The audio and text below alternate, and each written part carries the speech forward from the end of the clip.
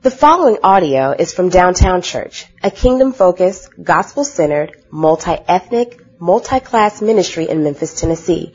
For more information, please visit downtownchurch.com. Today our scripture reading comes from 1 Peter 2, 1 through 10. So put away all malice and all deceit and hypocrisy and envy and all slander. Like newborn infants, long for the pure spiritual milk, that by it you may grow up into salvation, if indeed you have tasted that the Lord is good.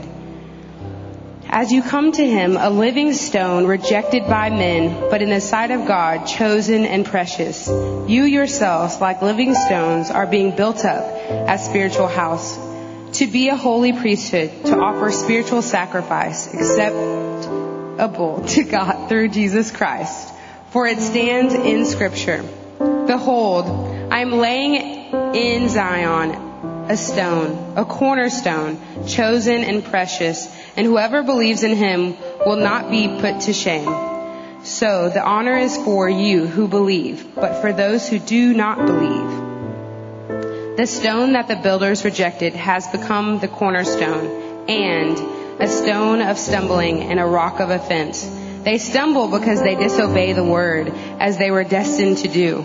But you are a chosen race, a royal priesthood, a holy nation, a people for his own possession, that you may proclaim the excellencies of him who called you out of darkness into the marvelous light. Once you were not a people, but now you are God's people. Once you had not received mercy, but now you have received mercy. This is the word of the Lord.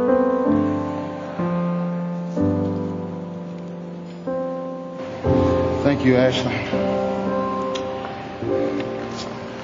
Beloved, it is good to be in the house of the Lord. Amen. He is our cornerstone for sure.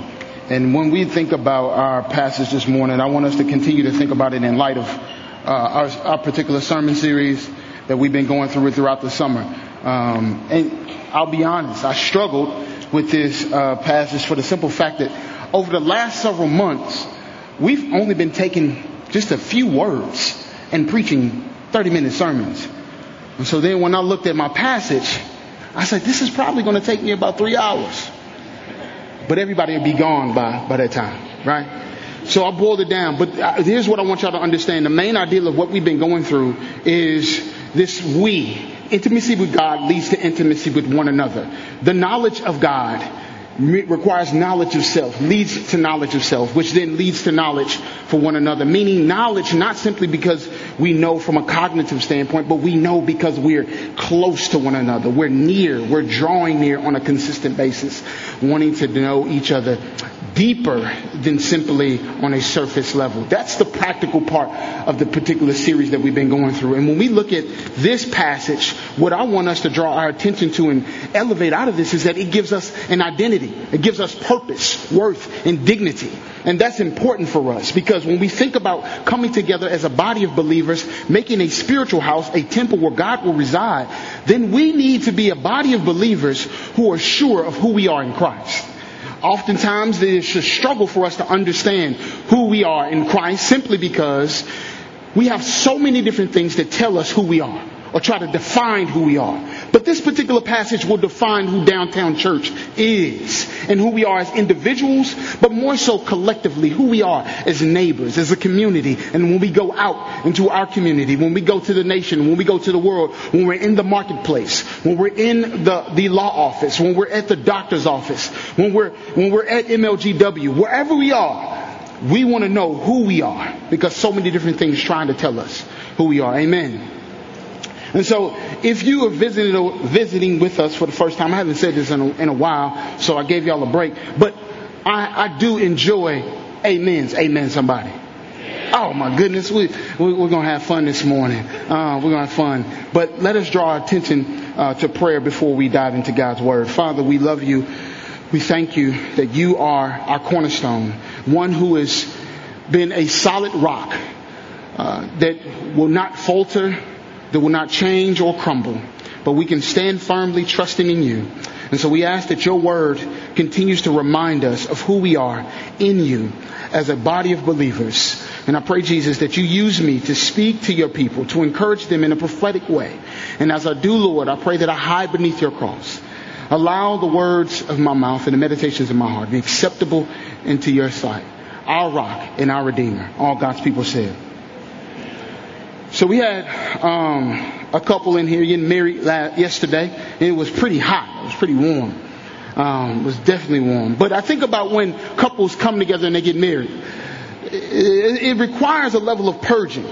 It's a good idea to get rid of a few items, because of all of the items that you've accumulated as individuals, you begin to bring those items together and you have a bunch of sometimes junk, right? So there was one couple, Stan and his bride-to-be. They figured that they would go ahead and purge a couple things out of their garage. And so they took some things to the Goodwill, everything from bicycles, tools, to clothes, computer parts. And this one particular thing, which is a tattered copy of the Declaration of Independence, which was hanging in Stan's garage for at least over a decade. Well, to Stan in particular, this was trash. But it turned out to another man, it became his actual treasure. In fact, when he sold it, this Declaration of Independence, what he didn't know, it was the version of 1823. And so a gentleman walks up by the name of Michael Sparks, and he picks out that particular item, and he takes it and he sells it to him for a whopping $2.48. Well, Michael Sparks, in his wise mind, he went on ahead and sold it for at least $500,000. Now, I would have been hurt. In fact, I would have asked for some money, because I would have finagled that some way. However, Stan, in his humble way, he was quoted in saying, you know what, I'm happy for the guy. I'm happy for the Sparks guy, because, I probably would have kept that thing hanging in my garage for another decade or two. And so I'm glad that he got something out of it, because to me it would have been worthless. The point that I want to make is, what seems to be trash to one becomes another man's treasure, applies to us. From the simple fact that you have to ask yourself the question each and every day, do I know my worth? Do I know my worth as an individual, and do I know my worth in this particular community? Do I feel undervalued? Am I underappreciated? Do people actually see me? Do they know me? And have I been hurt by another community, and so I'm here this morning because they made me feel worthless? So I'm looking for a place where I will have identity, I will have purpose, I will have dignity, I will have value. This is important because when you think about this, so many of us feel undervalued and experience pain, deceit, envy, slander, gossip. Many of us, like Terrence last week, we covet what other brothers and sisters have simply because we feel like we never had it.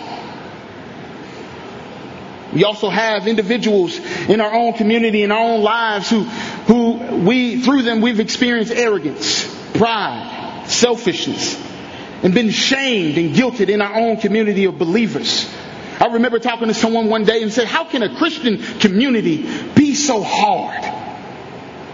How can a body of believers hurt each other? Well, when Christ is not our foundation, when He is not the cornerstone of who we are, we do hurt each other. But even though He is the cornerstone of who we are, we still hurt one another. But this is what's important. If it was the main thing of anything I want you to take this morning, this is it. And this is, our passage shows us that if Christ is our foundation, if Christ is the foundation of our community, He gives us purpose, He gives us identity, He gives us worth, and He gives us dignity. That's the main thing. That's the main thing. If Christ is the foundation of our community, He gives us purpose, He gives us identity, He gives us worth, and He gives us dignity. If I were to think about when I walk into this place each and every day of my life, or I'm in Christian community, and I think about the ways that I can be affected, I can try to find my identity in how many people tell me maybe I look good, or maybe my wife tell me that all the time. Y'all heard me tell y'all all the time. Amen. Amen, somebody. But or when I'm standing before you and I'm looking for the gratification of you did a good job or you said a good prayer, or many of us come into this place knowing that we have broken lives and broken stories, and we've experienced such deep pain that somewhere we're searching. Can I put an end to that search? That if you put your trust in Jesus Christ, if He becomes the foundation of your marriage, if He becomes the foundation of you and you go off to college, or all of my college students who are studying right now, when you are in your high school locker room, or when you are on the football field, when He becomes your foundation, I trust you me. No matter what the test score that comes back, no matter what the teacher says, no matter what your boss says, no matter how someone treats you in here, no matter if you feel ice cold, I'm telling you, you will have purpose. You will have identity. You will feel worth. And you will feel dignity. But here's two things that I want us to take from the main thing. And that's this. If Christ being our foundation, the foundation of our community, we must be built on Christ. Simple as that. I don't want anybody to overthink it. I don't want you to think too hard. Be built on Christ. Our community as Downtown Church has to be built on Christ. Our individual lives have to be built on Christ. Our marriages have to be built on Christ. What we're doing and what we're going through, it has to be built on Christ. I look at my Teen Challenge brothers who are here this morning. I appreciate y'all visiting us. I even think about what you go through the process. It has to be built on Christ. Him alone. And then the second point is this, is that if Christ is to be the foundation of our community, we have to affirm the fact that He's called us. We have to be affirmed in the fact that He has called us. We'll see that in verses 7 through 10. But let's go to our first point where we're looking at verses 1 through 6. Again, I told you, I'm not going to spend too much time because there is a lot in this. Peter is a genius in the way in which he is lining up strings of Old Testament passages and thoughts and tying them into the dignity of who people are. Remember, we just went through the Ten Commandments. He's already pointing back to Exodus 19 of who God made a people who were lost in the wilderness. He made them an actual people. We'll get to that. But think about this. He's talking about spiritual maturity. Because when you look at the first verse, when you look at the last verse of chapter 1, he says, adhere to the preached word. Allow this to govern you. And this can actually go on, right? And he's talking about drinking of the spiritual milk and putting off all malice, all deceit, putting off these things, all evil. Well, it made me think about this particular illustration. When you pack, there are things that you know over time. When you become a professional packer, where you're going on a trip, I don't hike, by the way. Amen to the Lord. I'll hike in glory. But when you think about that, I was going to get the water. When you think about that, I want you to think about when you're going to the beach, or even when you have that new infant, how many different things you pack over time. Right? I remember when we first had our son and we went back home to St. Louis.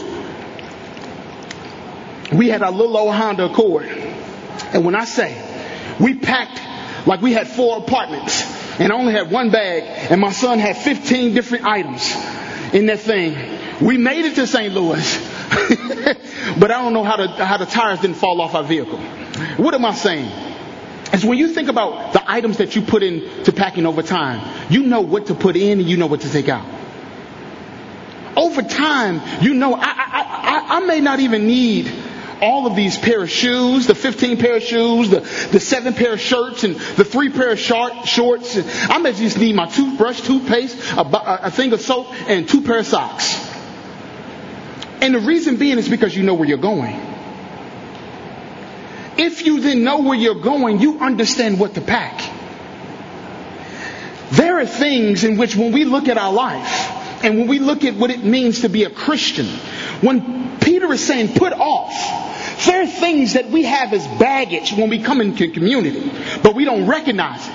We don't think about when we used to be abused by our family member. We don't think about when people used to talk about us and how it's have formed and shaped our identity and made us who we are, and that's what we walk into. We don't think about how everything that we look at in terms of relationships, we put it in context of other relationships that affected us. We don't think about the fatherless homes that affected us, and so now I got to prove myself to be a man, and now I got to make sure that I let people know that by how much I drink or how much I smoke or how many girls that I sleep with, that I am am this man. Or we don't think about sisters who have been abused and have been mistreated. And then next thing you know, we only look at it in the Me Too movement. But this has been going on for a very long time. We don't think about the sisters who've been mistreated and abused and affected time and time again and been downplayed. And see, this is where we can get misconstrued. We can think to ourselves, well, I haven't done it, but we played a complicit part in it. But what happens is that plays out in our relationships.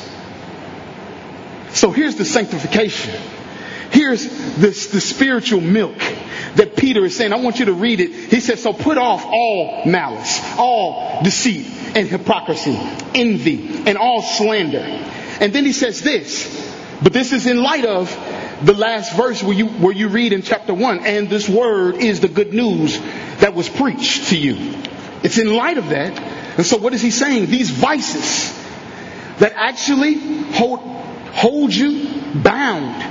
I remember talking to Brent Stenberg. He always talks about, he works at the CPC. He does counseling with so many different individuals in the city, but he always talks about the amygdala, right? And how much stuff is stored up in the amygdala. He gives these examples of one. I always remember when he talks about his friend who was in the Vietnam War, and when he was in class with them in his college career, the thunder clapped very hard, and then they looked around, and there his friend was under the desk.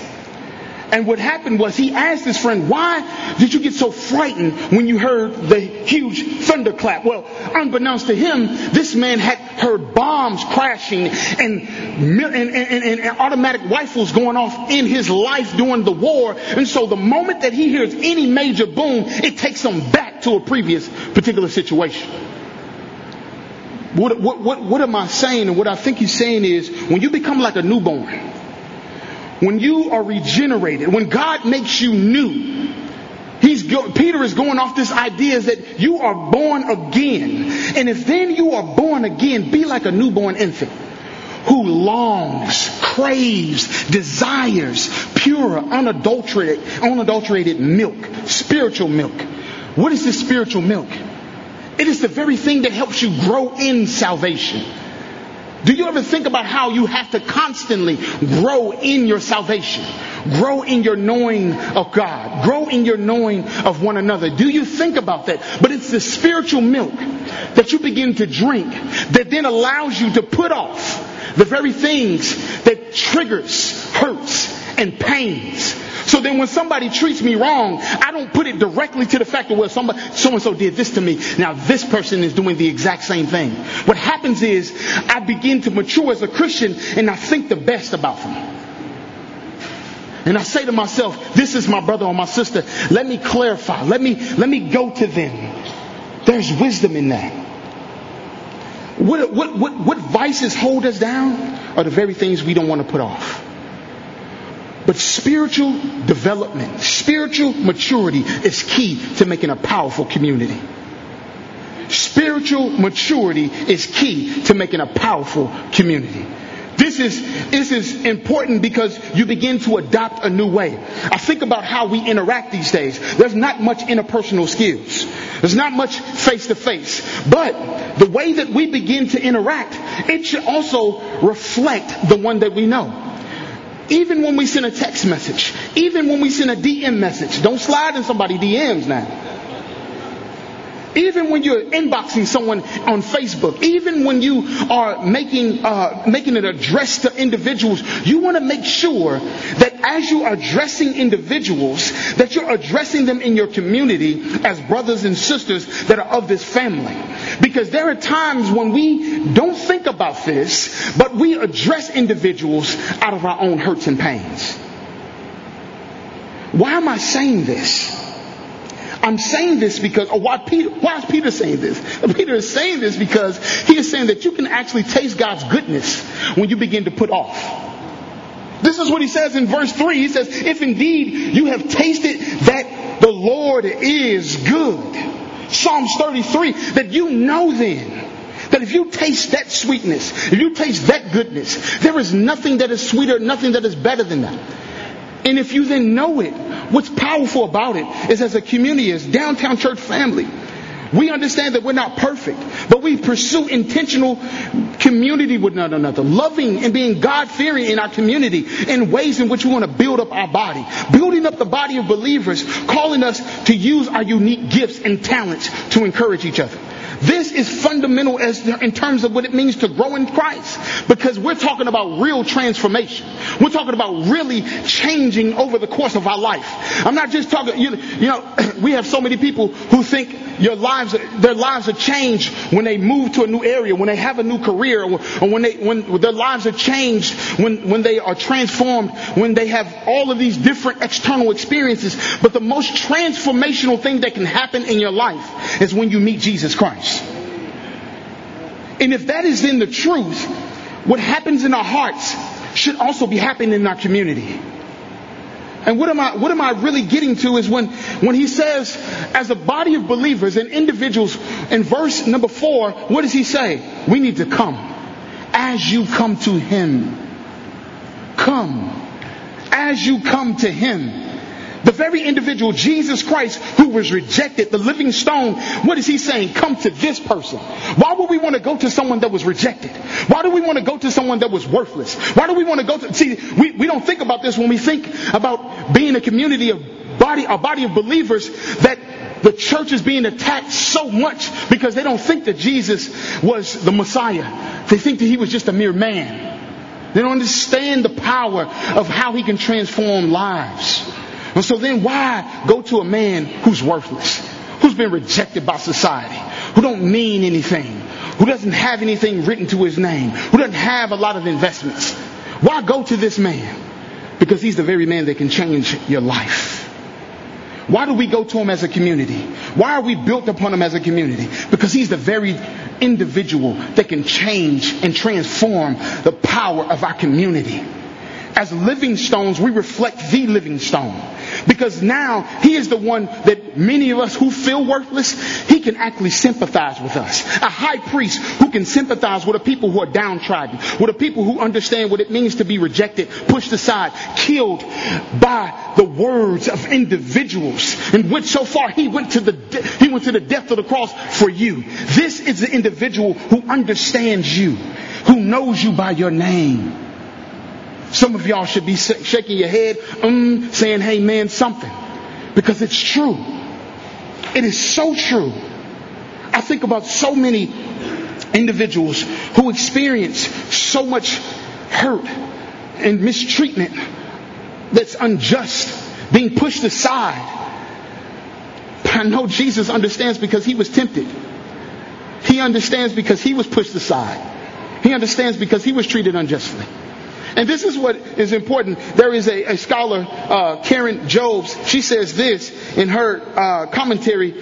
She says this. She's a New Testament professor at Wheaton College. When Peter describes those who come to Jesus also as living stones, he's implying that their nature derives from the nature of the resurrected Christ. Therefore, the Christian's understanding of their situation is to be shaped by that Christ. Shaped by all that Christ has experienced. Most important, by Christ's victory over suffering and death. So when you look at when it says in verse 5, when you look at when it says in verse 4, that you come as you come to him, a living stone, rejected by men, but in the sight of God, chosen and precious, you yourselves are what? Like living stones. And what is he saying? Being built up. We're being built up to be a spiritual house. All this time, if we were to look at it from the Old Testament to the New Testament, God is wanting to dwell with his people. Even in the sense that where we are living stones, and God has to chip away at some of these living stones. Why? Because we're not perfect. And so there's some times where in order for us to fit, in order for us, for God to make us living stones that are going to be a body of believers that glorify him, there's some things that he's going to have to mold and shape us, press and condense. He's going to have to fit us into that spot that he wants us to be. And see, some of us don't want to be put in that spot because you feel like I'm put in a box. But what Jesus is saying is that you're not put in a box. You're fitting into the house that I will dwell. So everything that you have will be in this spiritual house. And everything that it's founded upon is built upon me. Why is that important, Downtown Church? Downtown Church, that's important because that's the very thing we express in our vision of who we are. Downtown Church exists to glorify God by creating a radical community. Radical new community. Why is that important? Because it molds the loving disciples. Mold. That's what we're saying. We're living stones that are being molded, shaped, pressed together, being transitioned. Why are we fighting to be an intentional, diverse, multi-everything? You bring it, multi-class, multi-generational, multi-ethnic church, because we want to be pressed in. We want to be shaped. We want to be sanctified by the community that Jesus Christ dwells in. Amen, somebody. And so he molds the loving disciples of Jesus Christ through the power of the gospel. We are committed to Christ-centered lives where we show others grace and evangelize with authenticity through intentional relationships and faithfulness to showing justice with integrity and respect. That's who you are, Downtown Church. That's what you are assenting to as the mission and the vision of this church. And now when we move on to our next point, I want you to understand this. Jesus is calling us. And as he's calling us, our next point says this: the foundation of our community has been affirmed by the call of Christ. It has been affirmed by the call of Christ. When I came into pastoral ministry, people think that I've been doing pastoral ministry all my life. I never wanted to be a pastor. That wasn't my goal. I just love telling people about Jesus.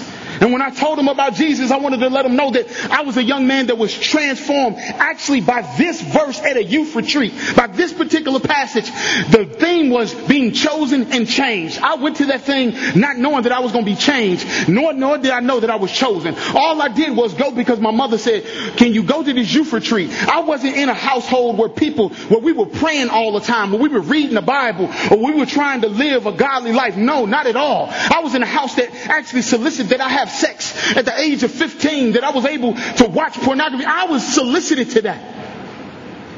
But see, when I went to the youth retreat, God snatched me. And when he snatched me, I was changed.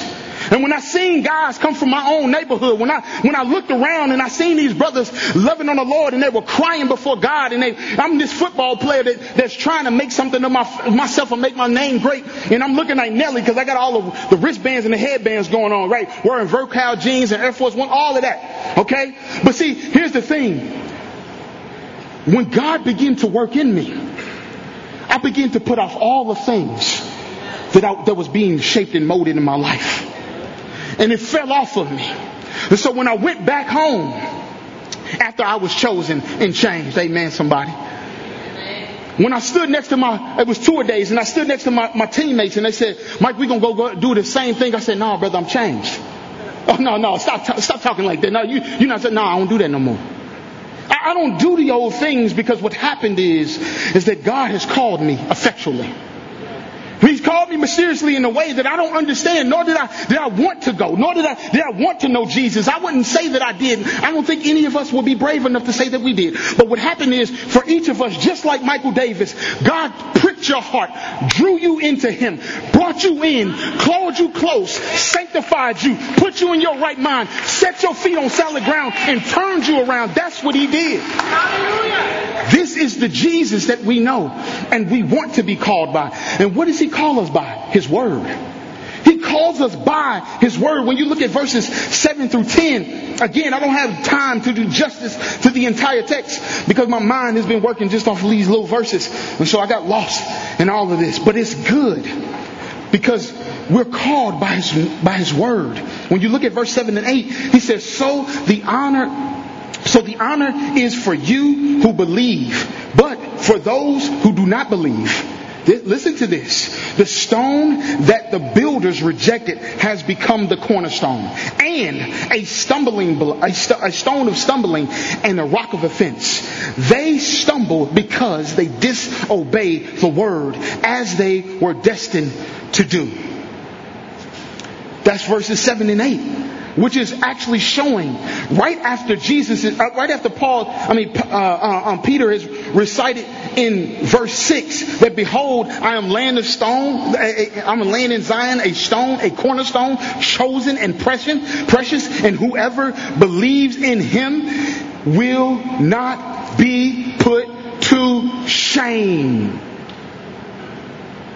But those that actually are disobeying his word and rejecting him will be put to shame by feeling his judgment, by feeling his wrath, by not being in covenant relationship with Jesus Christ, because they rejected him and believed in something else. They didn't believe in him. Those that called themselves believers or called themselves Christ followers were actually the ones that executed him. And I want you to think about this, because in fact it is an honorable way for us to understand what it means to believe in Jesus Christ, for what it means for us to walk in Jesus. Because sometimes we don't walk in Jesus because we don't know where we are, nor do we know what we're destined to. I think on the flip side of Peter saying what they're destined to, we have to understand what we're destined for and what we're destined to do. And as a church, we're destined to do far more than simply coming together in this place. We're destined to come together as a body of believers to proclaim to this community, to Memphis, to downtown, Midtown, East Memphis, and wherever else, the nation, the world, that Jesus Christ is Lord. But see, you have to ask the question, why does he give the contrast of, but you are, in verse 9, a chosen race, a royal priesthood, a holy nation, a people for his own possession, that you may proclaim the excellencies of him who did what? Called you. Oh, are you hearing this, beloved? We are a beloved community not simply because of our good works. We're a beloved community because of what Jesus has done and how he's called us and what he's called us to do. Mike, what are you saying? What does this mean? The contrast is this, brothers and sisters. You won't experience the shame. You won't experience the guilt. You won't experience the pain. You won't even stumble over Jesus Christ, the cornerstone. He will actually sustain you through life. How does this relate? When I'm just a high schooler, it's family worship day, so I always think about my middle schoolers. I think about my high schoolers. I think about my son. How does this help? Well, it helps you, young people. Because as you grow up in your life, you will be able to listen to your parents and know that you are part of a covenant family. That you're not just a part of any old family. So when mom and daddy gives you instructions, when they tell you who you are, they're not just telling you what to do. They're not just telling you mere obedience. They're actually trying to show you who you are in Christ. Young people, so when you go to school and somebody else tries to solicit something to you, you can actually refuse it knowing that you know who you are. If you want to be corny, you can say, I'm chosen. I'm a chosen race. I'm royal. I'm a priesthood. I'm holy. But it ain't corny. It's true. I don't have no problem making sure that people know who you are. And not only this, he gives us a new identity, and we become a new humanity. And then we become priests to one another. Oftentimes we think that the priesthood is only given to the pastor. We're encouraging you in order to be priests to one another, serving each other with gratitude, with love and care, looking to the needs of each other, making sure that we're praying to each other. If we have babies or if someone dies, that we're the community that comes alongside of this family and be a priesthood by interceding on their behalf. We want to be a church that believes in the power of prayer, not simply up front, but more so in our private lives, in community, fostering that, making sure that God goes before us and we follow him in all that we do. Amen.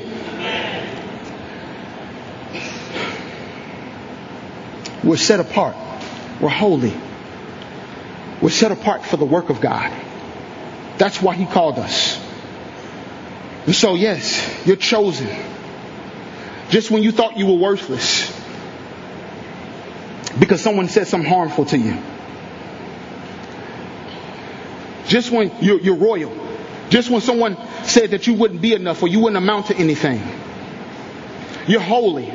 Just when you didn't think you could be set apart and be subjected to this world. But God wants to use you for His kingdom and use you because you're His own possession. Do you believe that, beloved? See, I remember when I was in school, they were always cracking jokes on each other. And so when you think about what it means to crack jokes, but I didn't have to just have hands when I was going to school. When I mean hands, I mean fighting. I had to be able to use my words to attack other people.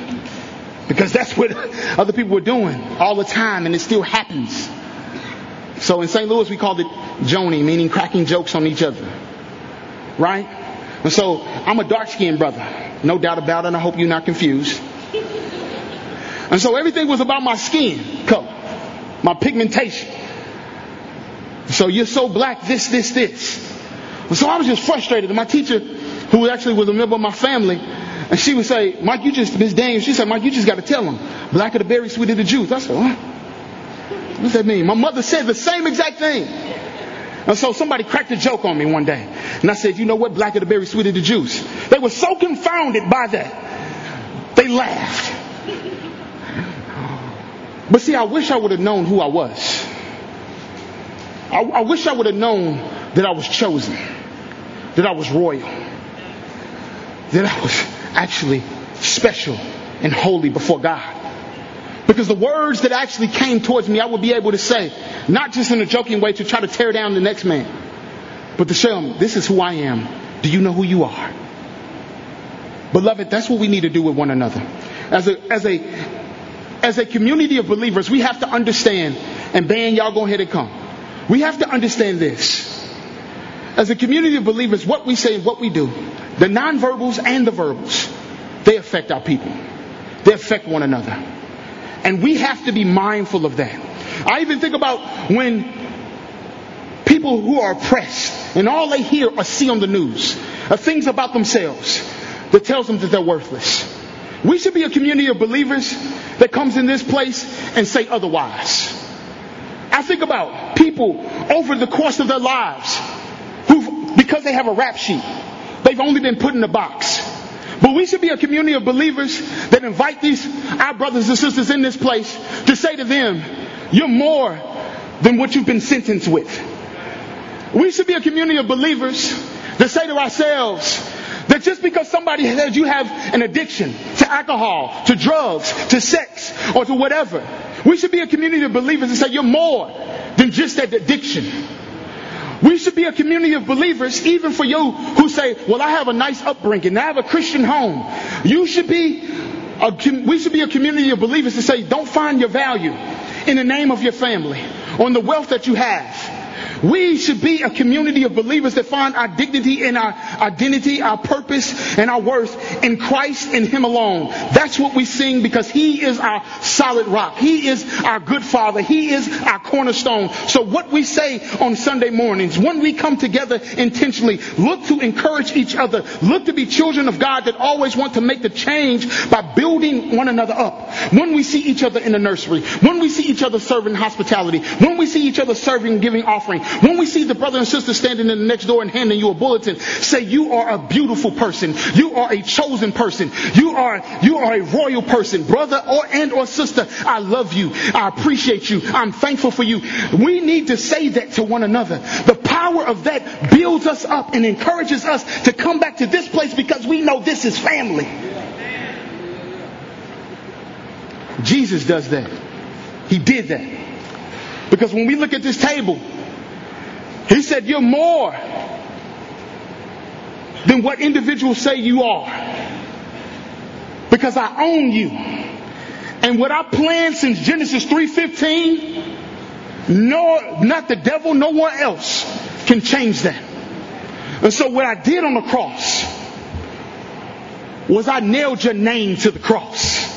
And every sin that you had. And when my blood poured out, it brought peace. When you were once far, as Paul said, it actually brought you near. When you were hostile enemies, as Paul said, it actually dropped your guards and allowed you to actually be welcomed in by His loving and caring arms.